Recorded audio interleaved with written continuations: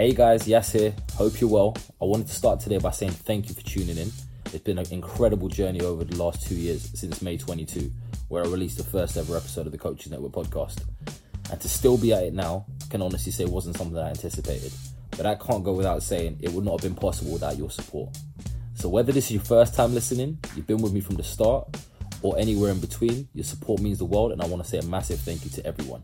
On that note, it's been 2 years, and there's been a hell of a lot of guests and some amazing conversations along the way. So as we approach the 250th episode of the Coaches Network podcast, I thought it'd be a great time to highlight some of the fascinating conversations that have taken place. So over the next few weeks, I'll be releasing some reruns of some of my favourite episodes of the show and give everyone an opportunity, whether you've been here from the start or recently become part of the Coaches Network family, an opportunity to soak up some of the brilliant conversations. In other news, there's been fantastic work going on behind the scenes. So alongside continuing to bring some great guests and great conversations, I'm pleased to announce that myself and Joe will have some more webinars coming up over the next few months. So keep an eye out for those. And I recently announced that I'll be looking to put together a private coach development community group. Places will be limited, and I'll be looking to launch this towards the start of March 2023. So if that's something that's of interest to you and you'd like to know more, please get in touch. Finally, one last request. It does take a lot of time to keep producing the content, especially weekly episodes. So if I could ask you one massive favor, guys, and apologies if you've already done so, but if you could take a moment to leave a review and some feedback on the show, it honestly makes a massive difference to the ratings and how many people can get access to the podcast. But enough of me. As ever, massive thank you, and on to today's guests, guys. Right, guys, welcome back to the Coaches Network. I'm Coach Yas, and you've joined us for another edition of our how-to series. Today, we're going to be discussing how to train and what it means to train like within the ugly zone. And I've got a very special guest with me today, the founder of the Learn Lab, Trevor Ragan. How are you, Trevor? I'm great. How are you? Fine, thank you. I'm looking forward to this discussion with you. Yeah, I appreciate you having me on. I'm excited about it. Brilliant. So, Trev, just to help the listeners understand a bit more about yourself, you mind just telling us about your journey, what the Learn Lab is, and how you came about finding it? Yeah, about 10 years ago, I started a website, and my original idea was I'm going to make a website that talks about how to make better basketball drills. And I thought I was going to change the world. And I started writing articles about different ways to train in basketball, and like no one was reading them except for my mom.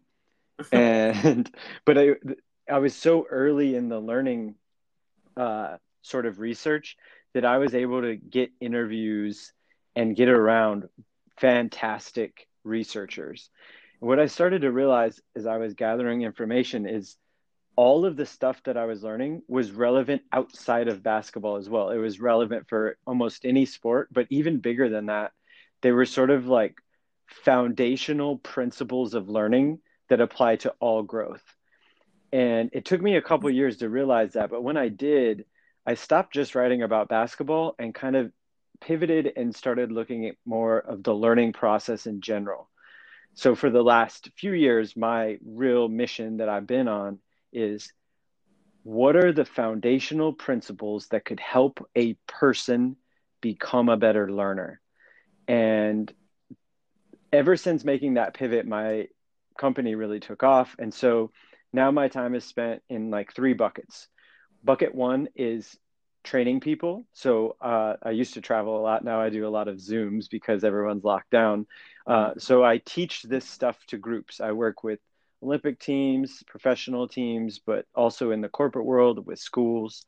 The other bucket I love spending time on is I like to produce content. So we have a podcast. I write a lot of articles and produce videos that share the stuff that I'm discovering.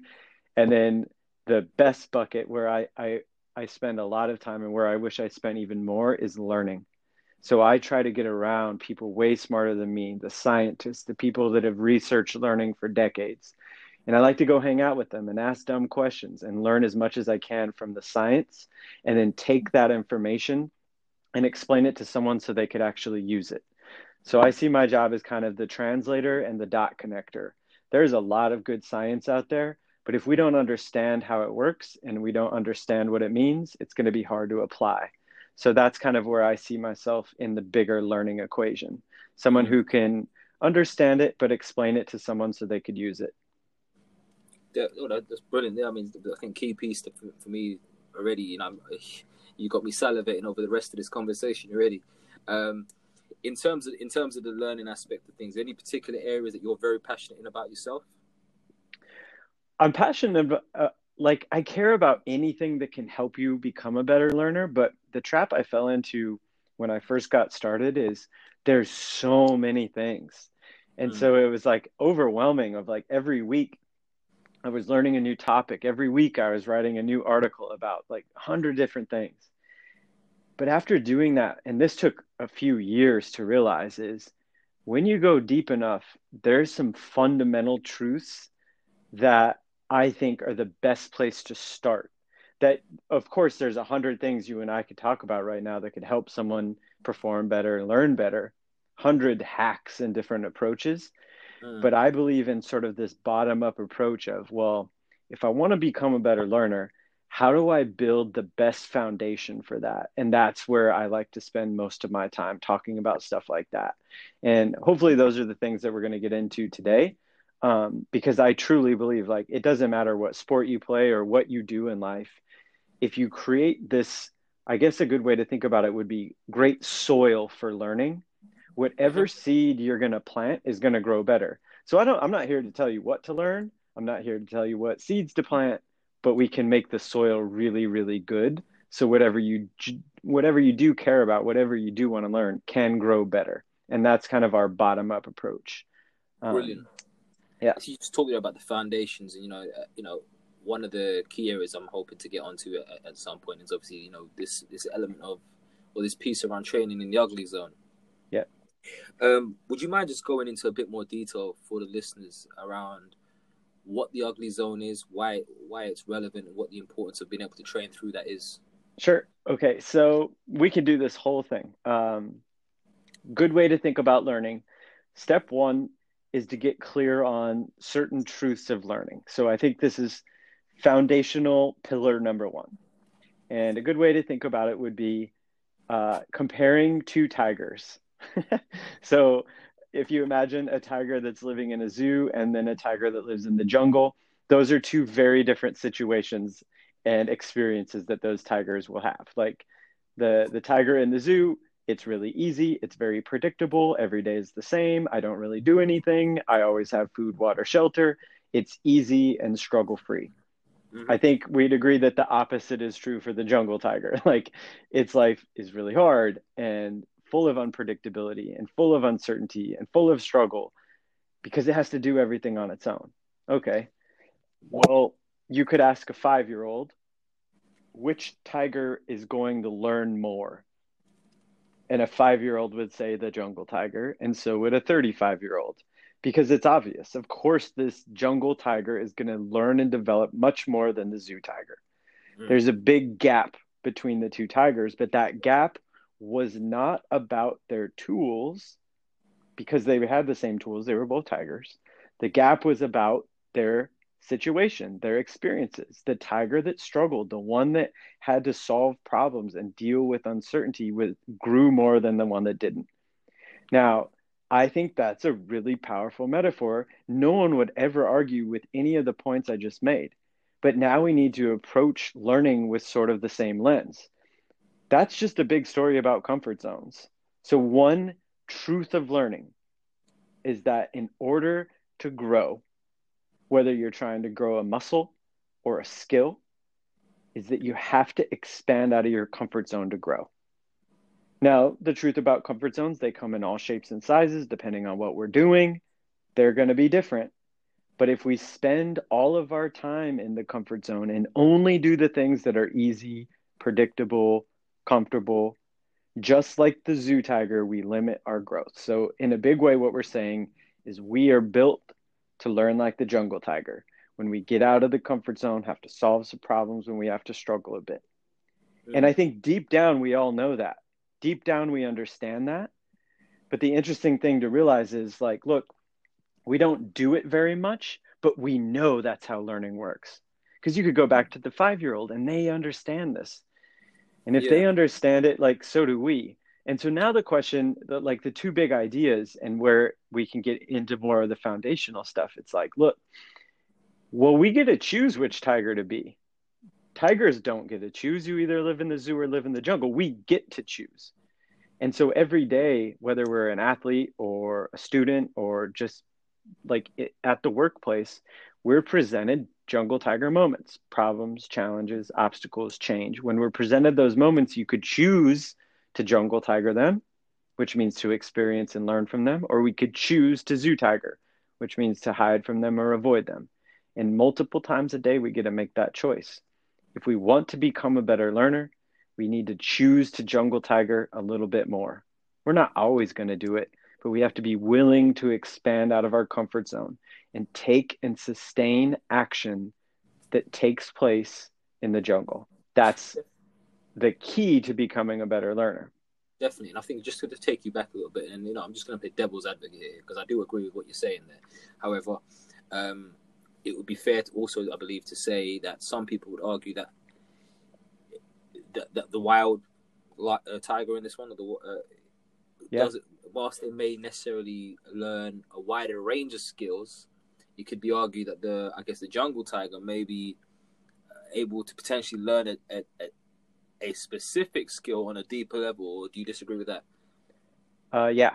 So the zoo tiger could learn to jump through a ring of fire, like a very specific skill. The jungle tiger is more adaptable because no 2 days in the jungle are the same. Exactly. That the tactics it uses to get a zebra on one day are going to be different the next. And so it is actually more well-rounded and more capable of adapting because that's what it has to do. Being agile and adaptive, those are buzzwords right now, but we have to look at those things as skills. The only way to be more agile and adaptive is to practice being agile and adaptive. The jungle tiger, because of the nature of its experience, will be more adaptive because it has to do a wide range of things in order to survive. Definitely. The zoo tiger might be better at jumping through a ring of fire and catching a flying snake or whatever it does, but that doesn't make it more adaptive in the jungle. Definitely. So just kind of coming back to obviously now, that those two animals in the metaphor, you mind taking it to us in more some practical application of that, or I guess representing that within the sporting context? Sure. So let's do a really simple one and then we'll take it to sports. I want to become a better public speaker. One approach would be I spend a lot of my time alone in front of a mirror going through my talks. Okay, let's say I'm talking to my grandma and I say, Grandma, I want to become a better public speaker and I spend all of my time talking in front of the mirror. Do you think there would be a better approach? And my grandma, who's like 90, would say, you should probably speak in front of people.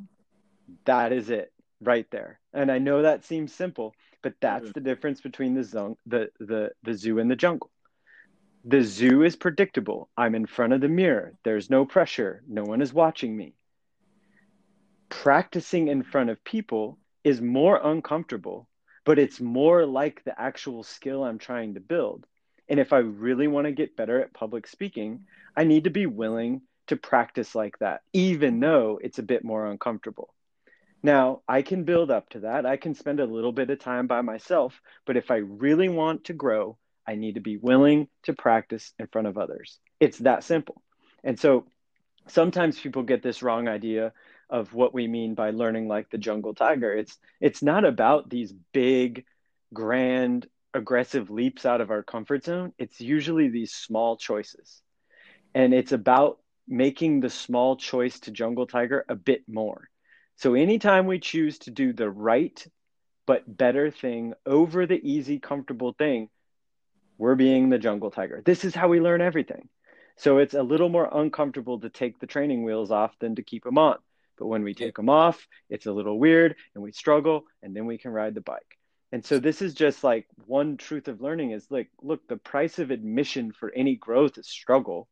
And if we're just willing to kind of understand that and do that more, we can grow more. So let's take it to sports. It's like, okay, I'm a basketball player and I'm shooting around. Like I could shoot the same shot from every spot, like 20 in a row, and then move to the next spot.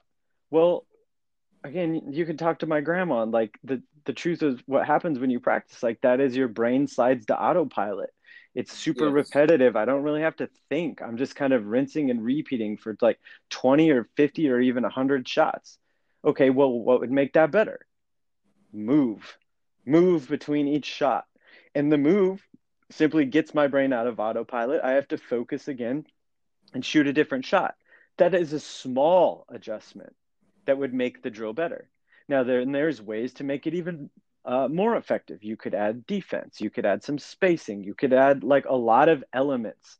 And so the way to think about it when it comes to sports is this: the game, when we're competing and there is a scoreboard and it matters, the game is the jungle. No two games are alike, especially in sports like football, soccer, baseball, volleyball, what we call like open skill sports, where there's chaos, there's randomness, there's other people involved. No two plays are alike, no two games are alike. Highly unpredictable. It's the jungle. The problem is, if you look at the way that most of us practice, Mm. we practice and train in the zoo, and then we expect our athletes to perform in the jungle. Well, that's not going to work, because you go back to the metaphor. Well, what would happen if you took the zoo tiger that spent its whole life in a cage and put it in the jungle? It doesn't stand a chance. And so when it comes to making better practice and applying this to sports, it's, well, if the game is the jungle, I have to remember that the jungle tiger learns to survive in the wild by spending time in the wild. So we need to practice more like the jungle. That doesn't mean be reckless, and it doesn't mean just play with no direction, but it does mean identifying certain variables that will be present in the game and starting to introduce more of those variables to my practice. So you go back to the public speaking example, that's exactly what I'm saying. When I have to speak in public, there will be people watching. If I can introduce that variable into my practice, it will make my practice better. None of this is De- rocket science, but we just don't do it very much. Definitely, I totally agree with that, and I think something that resonates with me in my work. I mean, I within I guess soccer or football as we call it over here in the UK, it's this discussion around opposed training versus unopposed training. Simply, are you going to do it with opposition in place, or are you going to do it without the opposition in place? You know, there's a lot of work that goes around one-to-one technical work, and I guess some stuff when it comes to the working with units and teams, groups of players around patterns of play and certain movement patterns they want the players to kind of carry out. It's kind of like a play, really.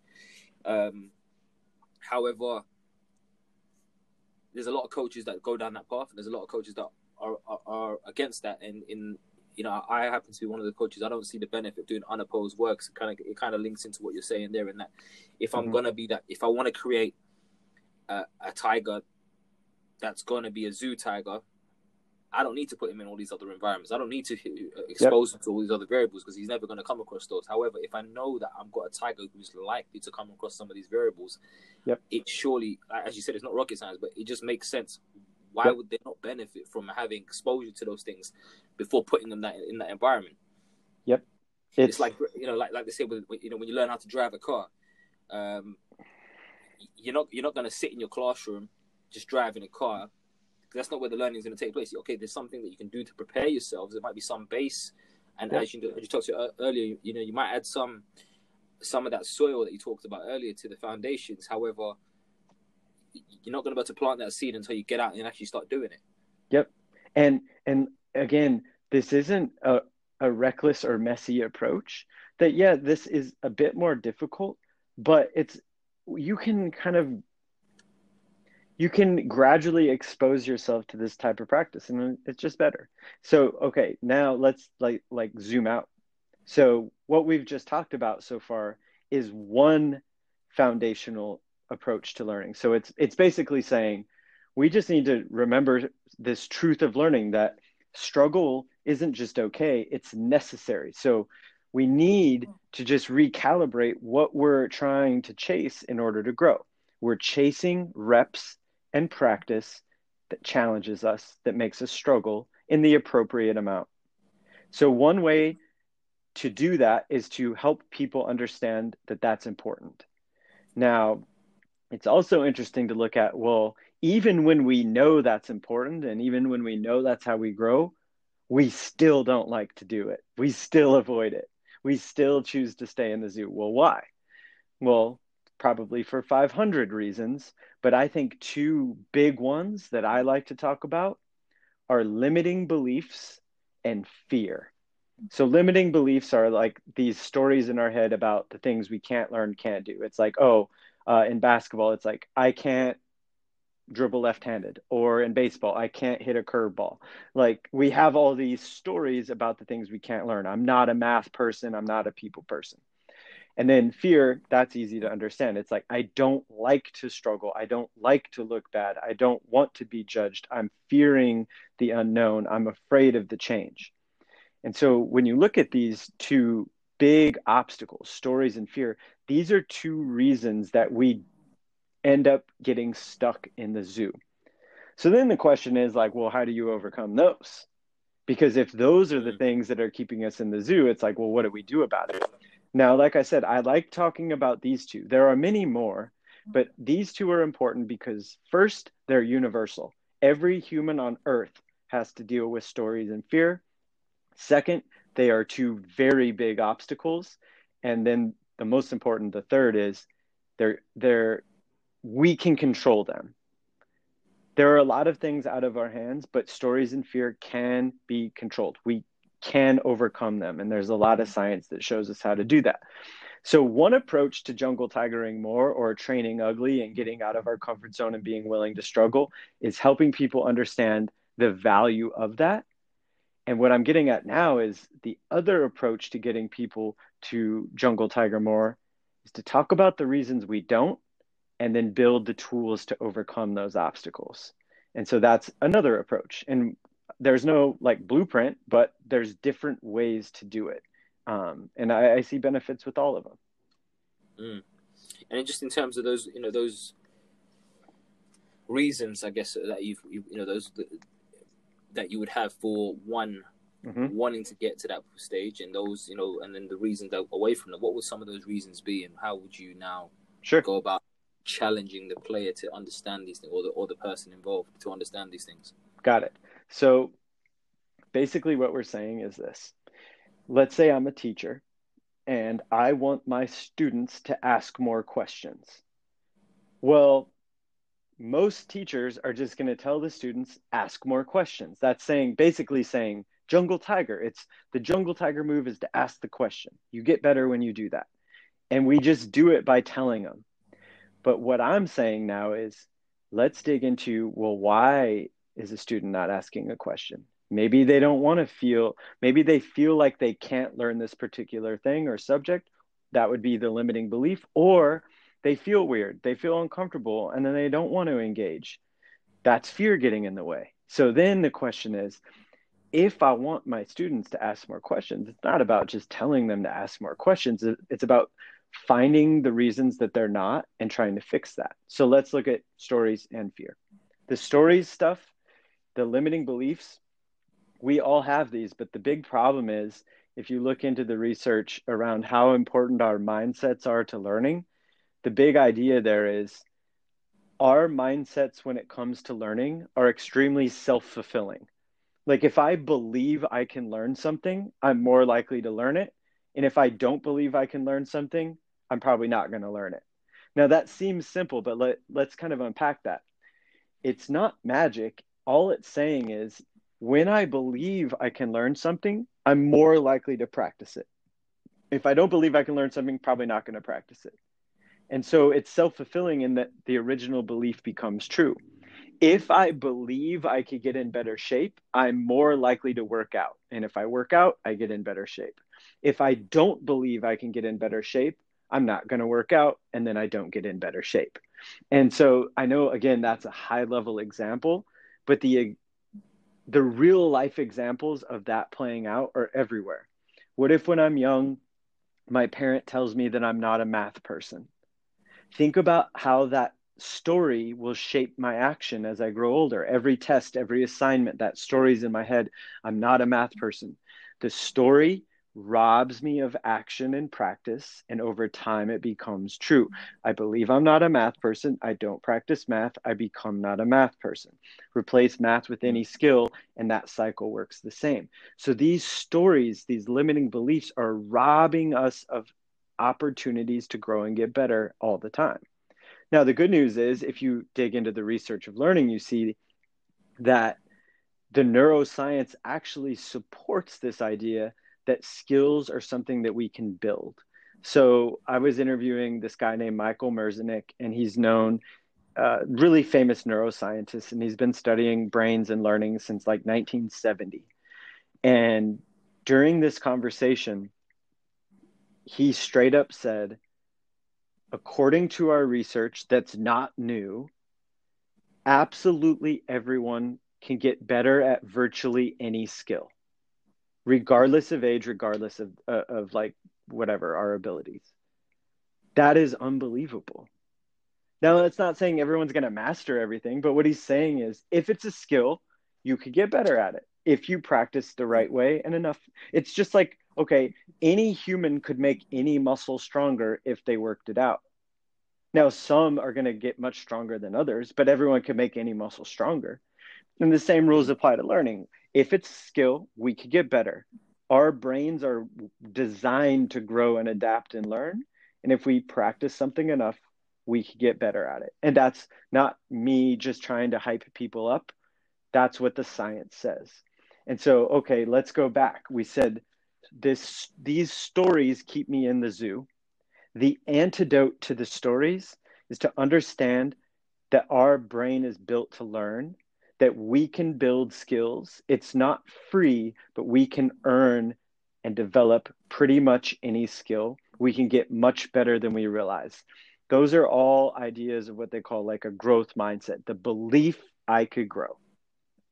That Definitely. is the antidote to the story. So now, rather than I can't hit a curveball, it's I can't hit a curveball, but I know hitting a curveball is a skill. And if I practice enough and stay patient and struggle, I will eventually be able to hit a curveball better than I can now. That's it. And I know that seems simple, but that is another essential foundational part of becoming a better learner.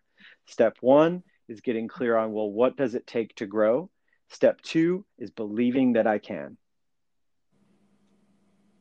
Right, and just on that step two, then, how, surely there's going to be people that are probably listening to this and people that have been through the experiences themselves where they may have, tried to, implement some of this self-talk, but maybe still feel like they're hitting that brick wall because obviously, at the end of the day, you don't know when that rainbow is going to end, when that long journey is going to end, and you're finally going to have your pot of gold sitting there waiting for you. Mm-hmm.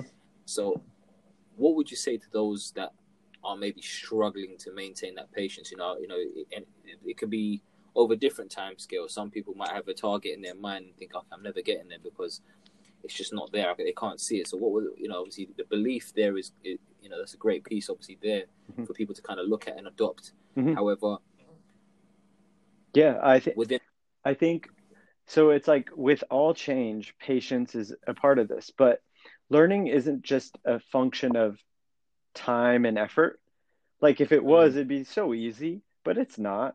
So like if you and I are going to go learn to skateboard, it would be so much easier if we go and we get our skateboards and then there's someone there that's like, in order to learn to skateboard, you just have to fall 27 times. And if you fall 27 times on the 28th, you'll get it.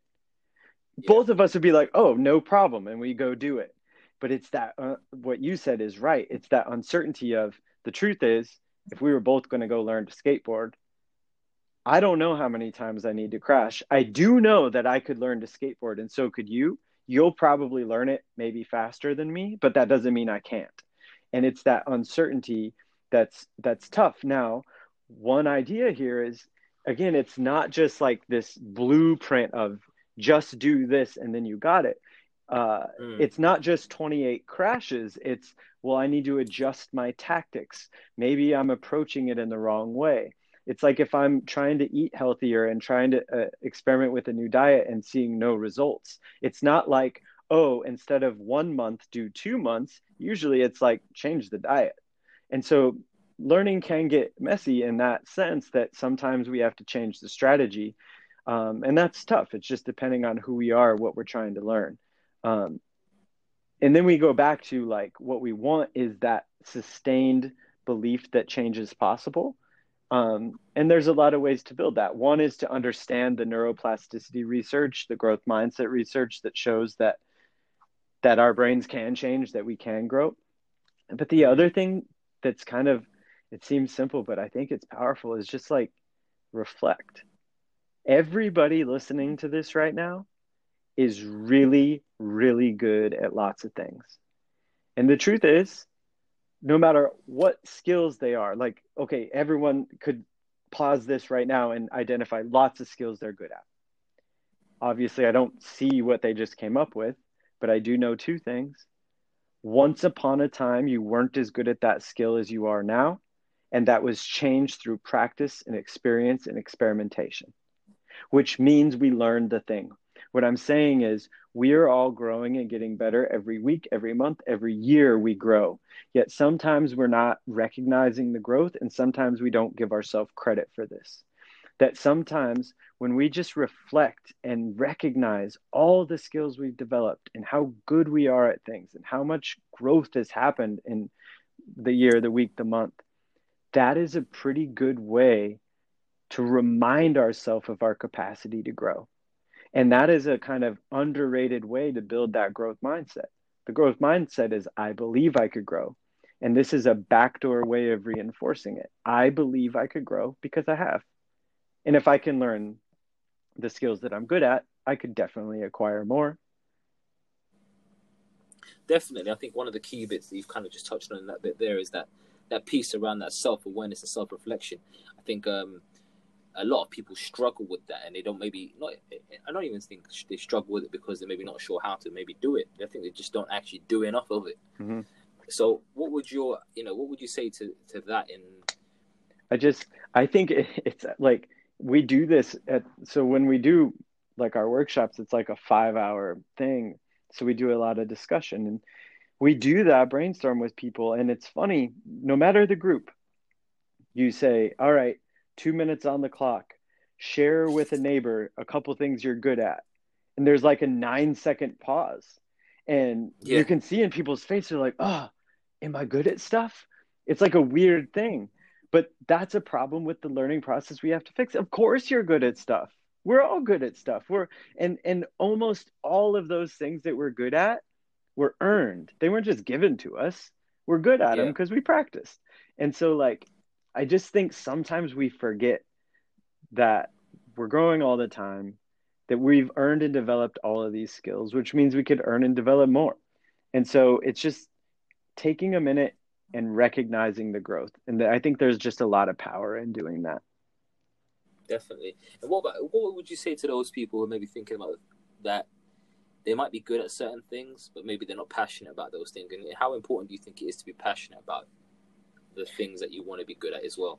I think it's a little bit overrated, actually. I think there's a time and a place for that, but sometimes like passion can be built. And so uh, maybe another way to look at it is sometimes what we perceive as lack of passion is actually a mask for something deeper. So I'm not passionate about dancing or math. But the truth is, it's like I would like to be good at math and I'd like to be good at dancing. The truth is, for one, I don't really believe I could get better and I'm afraid to look bad, so I never practice. So in that case, it's I what I call lack of motivation or passion is really just me being afraid to try. And so it kind of goes back to those two big things we mentioned a few minutes ago, stories and fear, that if we get those right, I think we're more likely to take action. And if we take action, it can start to snowball and we can sort of build engagement and motivation and passion around it. So I think passion is something that we build once we get started and we start to see results. as humans, we're really wired to like thrive in that type of situation. And then that is where the passion comes from, I think, a lot of the time. So, if it was okay, I want to kind of maybe give you a practical example of a situation that could resonate with some of our listeners, and then maybe you can talk us through some of the steps that you could advise Sure. around overcoming some of these things. So, I'm just now in my head thinking about a coach working in an environment where they've been used to maybe doing things in a certain way for a long time. So maybe that there's a bit of resistance to change, but they've got ideas they might want to toy around and play around with. However, they haven't quite got to the point where they're going to try them out, because maybe that fear of failure that you discussed there earlier might be there. If it doesn't quite work out, then the players, the participants within their sessions might look at them or I guess view them differently because maybe things haven't worked out. What would you, given that context there, how would you approach that? Shrink the experiment. So Right. it's like, look, sometimes in sports, we're backstage.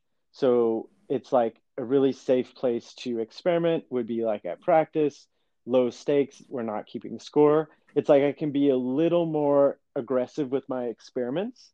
And then other times the performance matters, the outcome matters. I can still shrink my experiment. So like I make a living by doing workshops and talking about this stuff. And a lot of the groups that I work with like every year. So there's groups I've been going back every year for 5 years. And some feedback that we got from a group just last month, they're like, wow, your stuff has changed so much. It's so much better than it was 2 years ago. That's not because every year I just burn all my content and build it from scratch. Of course not. It's because every time we give a presentation, I made a rule that I must experiment with something. Now, it's as small as it could be the order, it could be implementing a new study or a new story. It's like, even when this outcome matters, it's the most important thing in my life is that the workshop goes well. There's still room for small experiments. And then what happens is over time, as you start to stack those small experiments, it leads to a big change. It's like, whoa, night and day versus like the workshop now versus the workshop 2 years ago.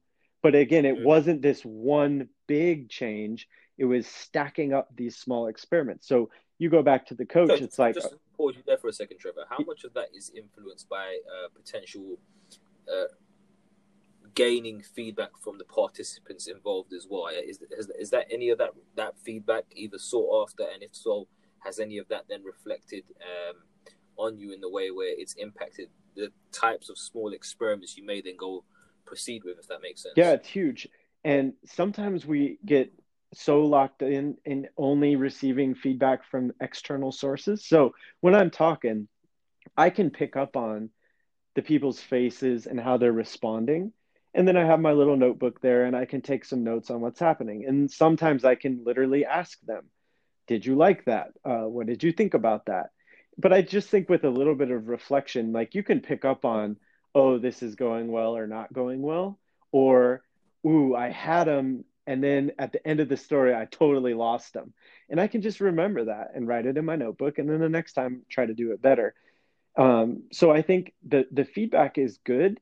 And with if we're just being objective about it, we can get some pretty good feedback just to ourselves by just kind of reading the situation and reflecting on it. And then we try to do better next time. Brilliant. And then just talking to that, that piece around reflection. So we've started to reflect, we started to look at some of those small experiments.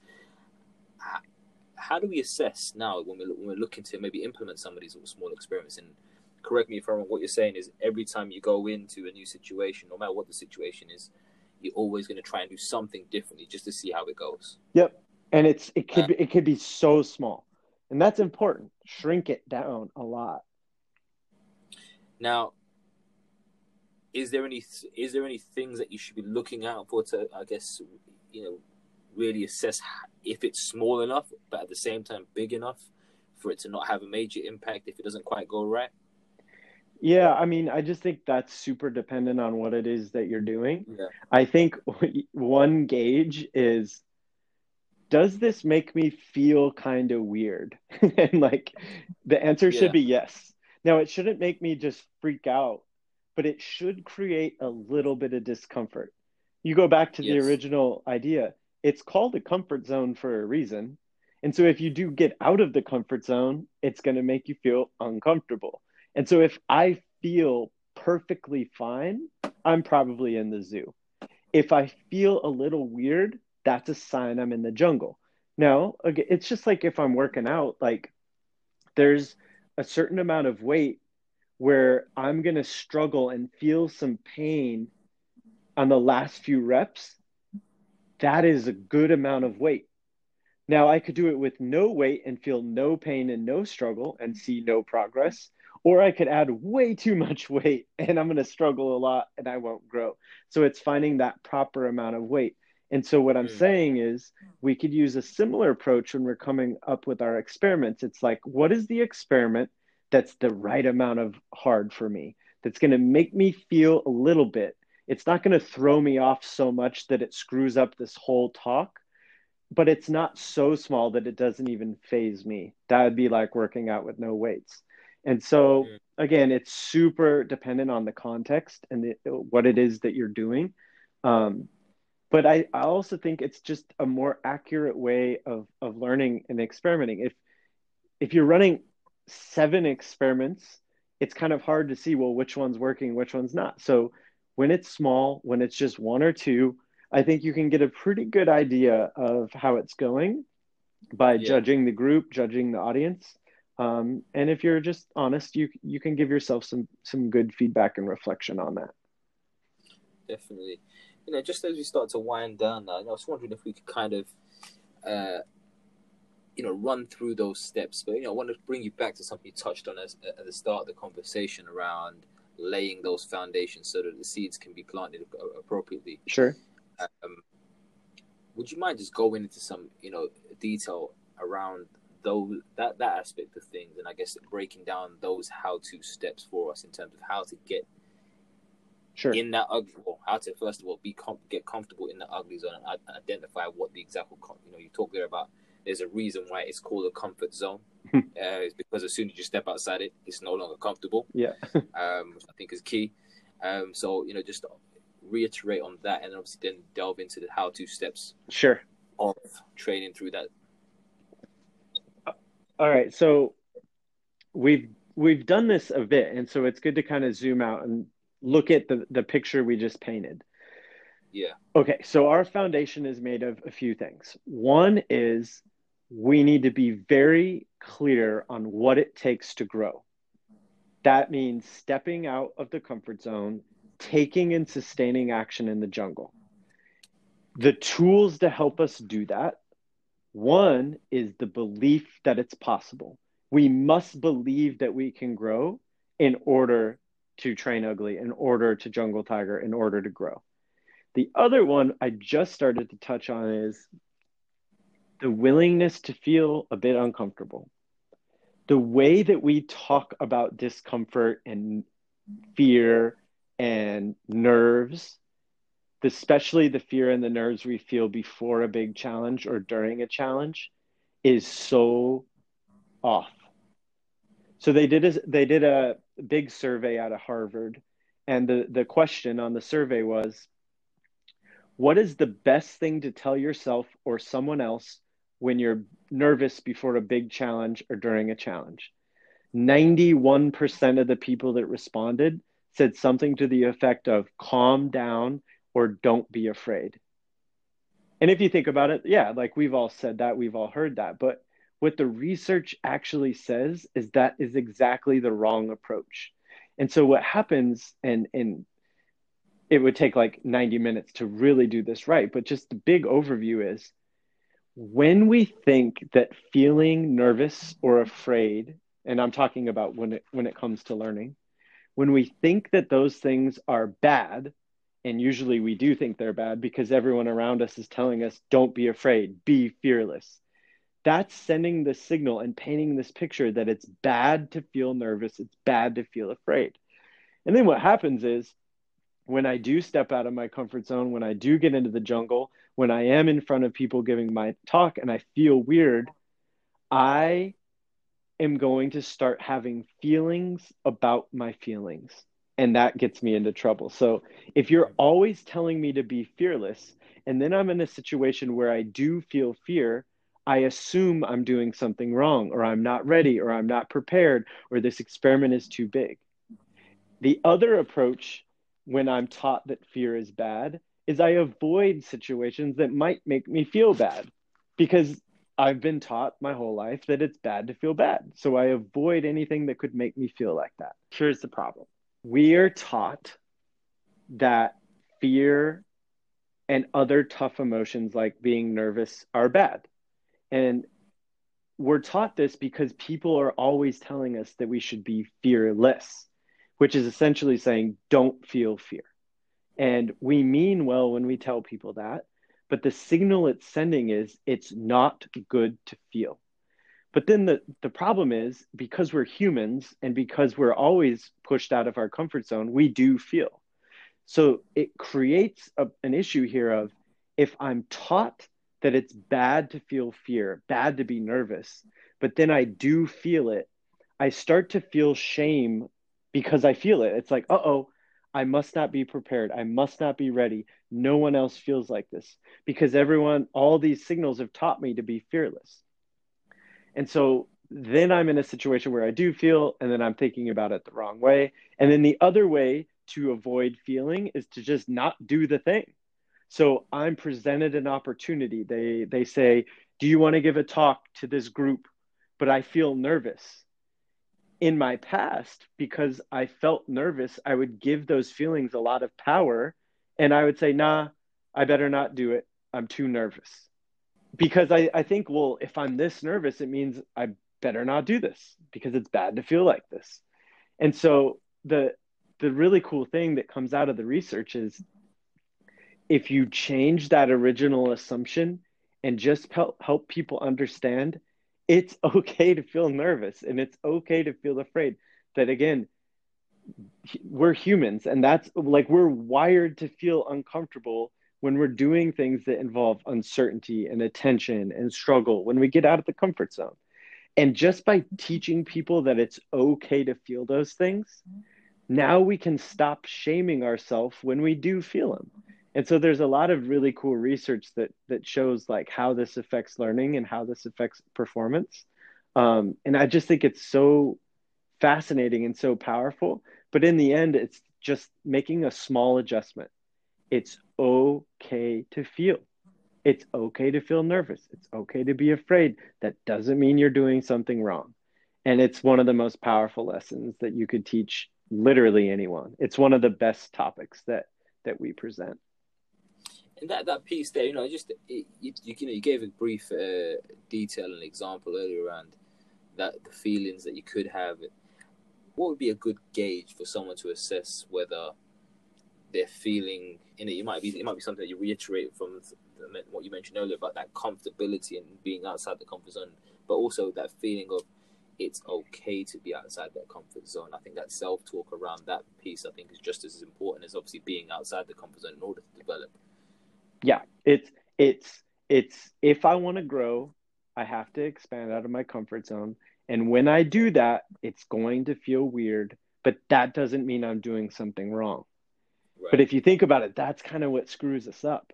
We're like, Yeah. okay, I believe that I can learn to dance. I have my growth mindset and I know I need to dance. And then I get out there and I feel weird and then I stop. What we're saying now is you can learn to dance. That's the belief. And when you start dancing, it's going to feel weird. That's okay. You're a human. That doesn't mean you're doing something wrong. But in our past, when we feel uncomfortable, we think we're doing something wrong because we're taught that it's bad.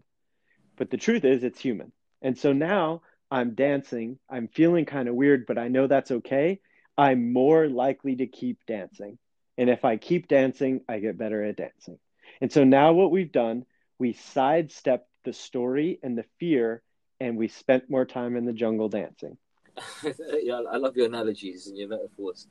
I think the key thing to kind of, sum up from my perspective is, in your steps, it's first of all that self-reflection piece, understanding where those developments and those changes might need to come, or what the gaps are that you might need to fill. Then that that almost self-talk statement that it can be done, it can be something that can be developed and built on, and then that acceptance and that awareness and understanding that in the process of this, and it is the process that you've really got to focus on, not the end goal, that the process is not going to be comfortable, because if it was, then it'd be something you could do already. Yeah, exactly. Yeah, it's like it's like if you think about sports, it's like obviously that creates a lot of discomfort when we compete. Well, the way to have no discomfort would be to play a team you know you can beat. Well, that's not what we want. So it's like we sports is the perfect place. It's like all of these things are maximized. Like we're going to feel a lot of different emotions when we compete. And that's like the beauty of sports. That's what makes it hard, but that's the best part of it as well. So Definitely. it's really important. Trevor, you talked there about you've been told, and now you mentioned something right at the start of the conversation around your passion for learning and your thirst for learning has, brought you to a point where you want to surround yourself with these people who have maybe that knowledge so that you can kind of prod and probe on. How important is it? And I'm certain it is, but would you mind just talking to just how important it is that the people around you are also reflective of, I guess, the goals that you want to achieve, if that makes sense? It matters, and then if we're really getting after it, then it doesn't matter as much. So what I mean is, like, of course the people can influence a lot, and in the dream scenario, everyone around me is a hungry learner, and they're engaged in learning behaviors, which helps me do the same. There's a lot of research that shows that. And the people around me know how to talk about discomfort, and they tell me that I can grow, and they support me in having a growth mindset. That's great. And in a lot of situations, you can work to build that environment. And then sometimes we don't control the environment. That doesn't mean I can't grow. And so sometimes I have to just win battles between my ears that I might not be supported by the people around me, but between my ears, I could remember these foundational things. In order to grow, to get out of my comfort zone and take action, I have to believe I can grow, and I have to be willing to fear or to feel. There's nothing wrong with feeling uncomfortable. That doesn't mean you're doing something wrong. It doesn't mean you're not ready. That means you're a human.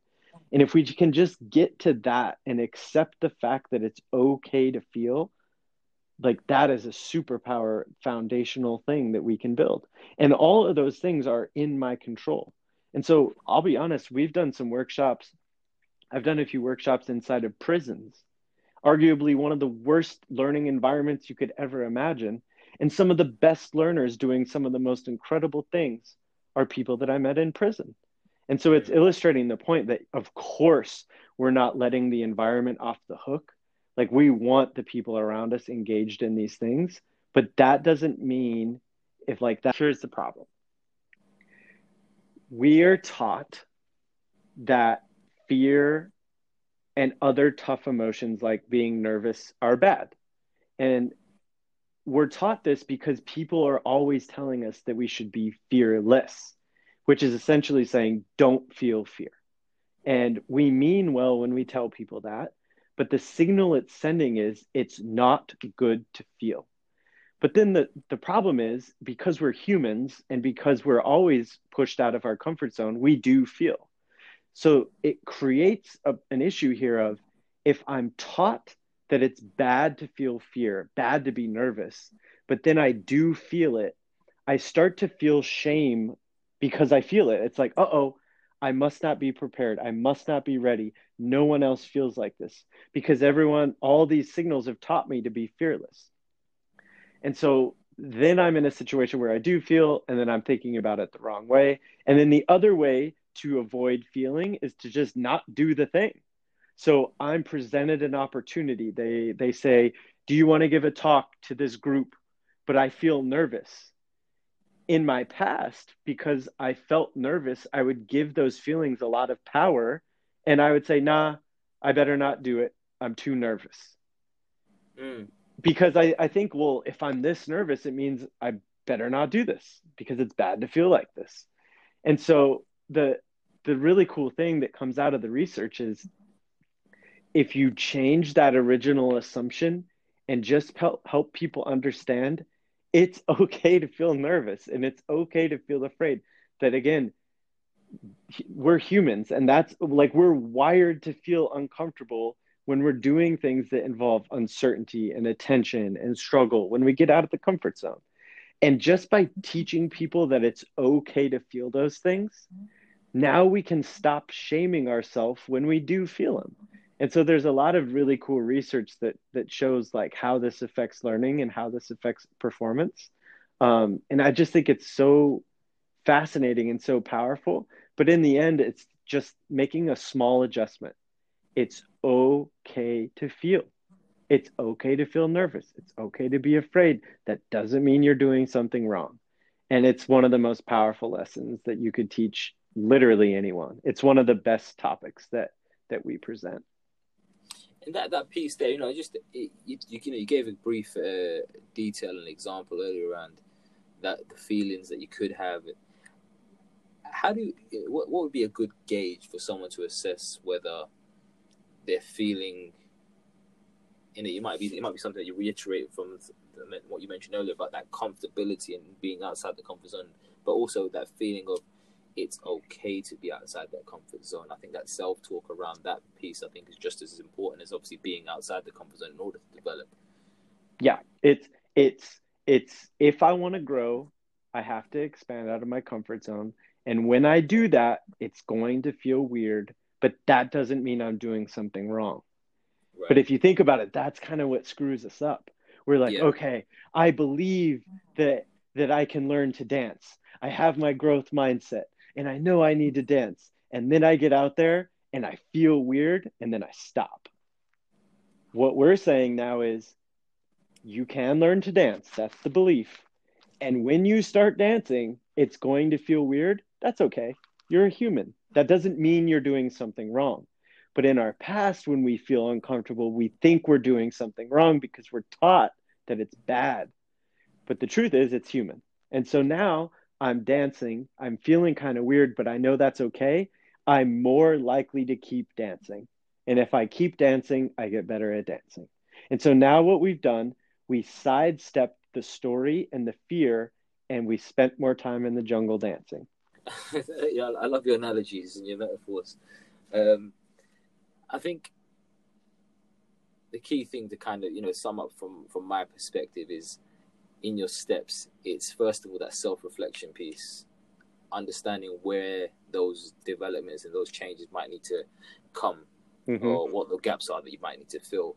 Mm-hmm. Then that almost self-talk statement that it can be done, it can Yep. be something that can be developed and built on, and then that acceptance and that awareness and understanding that in the process of this, and it is the process that you've really got to focus on, not the end goal, that the process is not going to be comfortable, because if it was, then it'd be something you could do already. Yeah, exactly. Yeah, it's like it's like if you think about sports, it's like obviously that creates a lot of discomfort when we compete. Well, the way to have no discomfort would be to play a team you know you can beat. Well, that's not what we want. So it's like we sports is the perfect place. It's like all of these things are maximized. Like we're going to feel a lot of different emotions when we compete. And that's like the beauty of sports. That's what makes it hard, but that's the best part of it as well. So Definitely. it's really important. That's not the case that we're out of luck, that we can do a lot as the individual as well. So they both matter a lot. Definitely. And just want to kind of just build on that a little bit, and with some of the stuff that you've got going on. So I mean, you talk there about the Learner Lab. A lot of that, you cover various topics within that, and from having a growth mindset to learning culture to how to build resilience and what that looks like. Those steps that you've just given us there, I think it's not, like you said earlier, it's not rocket science, but it's something. These are very actionable steps for everyone to kind of take on board and apply. whether that be for themselves, whether that be part of developing an environment for other people to maybe prosper and developing within that themselves. I think that's, it's fantastic, and as we start to wind down, I'll just be interested to know if you have any, online workshops or webinars that people can maybe participate in that links into some of this content. Yeah, we're working on building a lot of stuff. I really believe in sharing as much as I can. So I think our podcast is really cool because what we do is we'll interview the actual scientists, the researchers, and we'll let them explain stuff. And so every episode is its own topic. It's like 30 minutes. We're going to get an expert. They're explaining their work, and then we're going to talk about applications. That's a really good way to learn about this stuff. But our podcast called Emotion and Resilience is really, really good. And you can hear from a researcher from Yale and Harvard. I love our podcast. I think our videos are really good too. And we're always trying to share stuff. All of it's free. All of it can be found on thelearnerlab.com. I think that's the best way. Definitely. There you have it. This is what it looks like to get in and outside of that comfort zone and the benefits and I guess the importance of doing so as well. From Trevor Ragan himself, founder of the Learner Lab. And just on that note, Trev, if there's any way that the listeners could get in touch with you at all. Yeah, my email and phone number are on the website, thelearnerlab.com. And you can find me on Twitter, learner_lab. And yeah, you could shoot me an email, shoot me a text. I would love to hear from anyone if they have questions. Well, there you have it, guys. Another episode of the Coaches Network podcast, where our aim is to bring the world of athlete, talent, and personal development together to just one platform. And you can help us with that mission right now by sharing this episode or any of your favorite episodes with everyone that you can think of. You can tag us in those mentions as well on Instagram at the Coaches Network or on Twitter at the Coaches Net. We look forward to hearing from you. Let us know what you thought about today's episode. And until next time, guys, take care. This is the story of the one. As a maintenance engineer, he hears things differently. To the untrained ear, everything on his shop floor might sound fine, but he can hear gears grinding or a belt slipping. So he steps in to fix the problem at hand before it gets out of hand. And he knows Grainger's got the right product he needs to get the job done, which is music to his ears. Call, click Grainger.com, or just stop by. Grainger, for the ones who get it done. When you need mealtime inspiration, it's worth shopping Kroger, where you'll find over 30,000 mouth-watering choices that excite your inner foodie. And no matter what tasty choice you make, you'll enjoy our everyday low prices, plus extra ways to save, like digital coupons worth over $600 each week. You can also save up to $1 off per gallon at the pump with fuel points. More savings and more inspiring flavors make shopping Kroger worth it every time. Kroger, fresh for everyone. Fuel restrictions apply.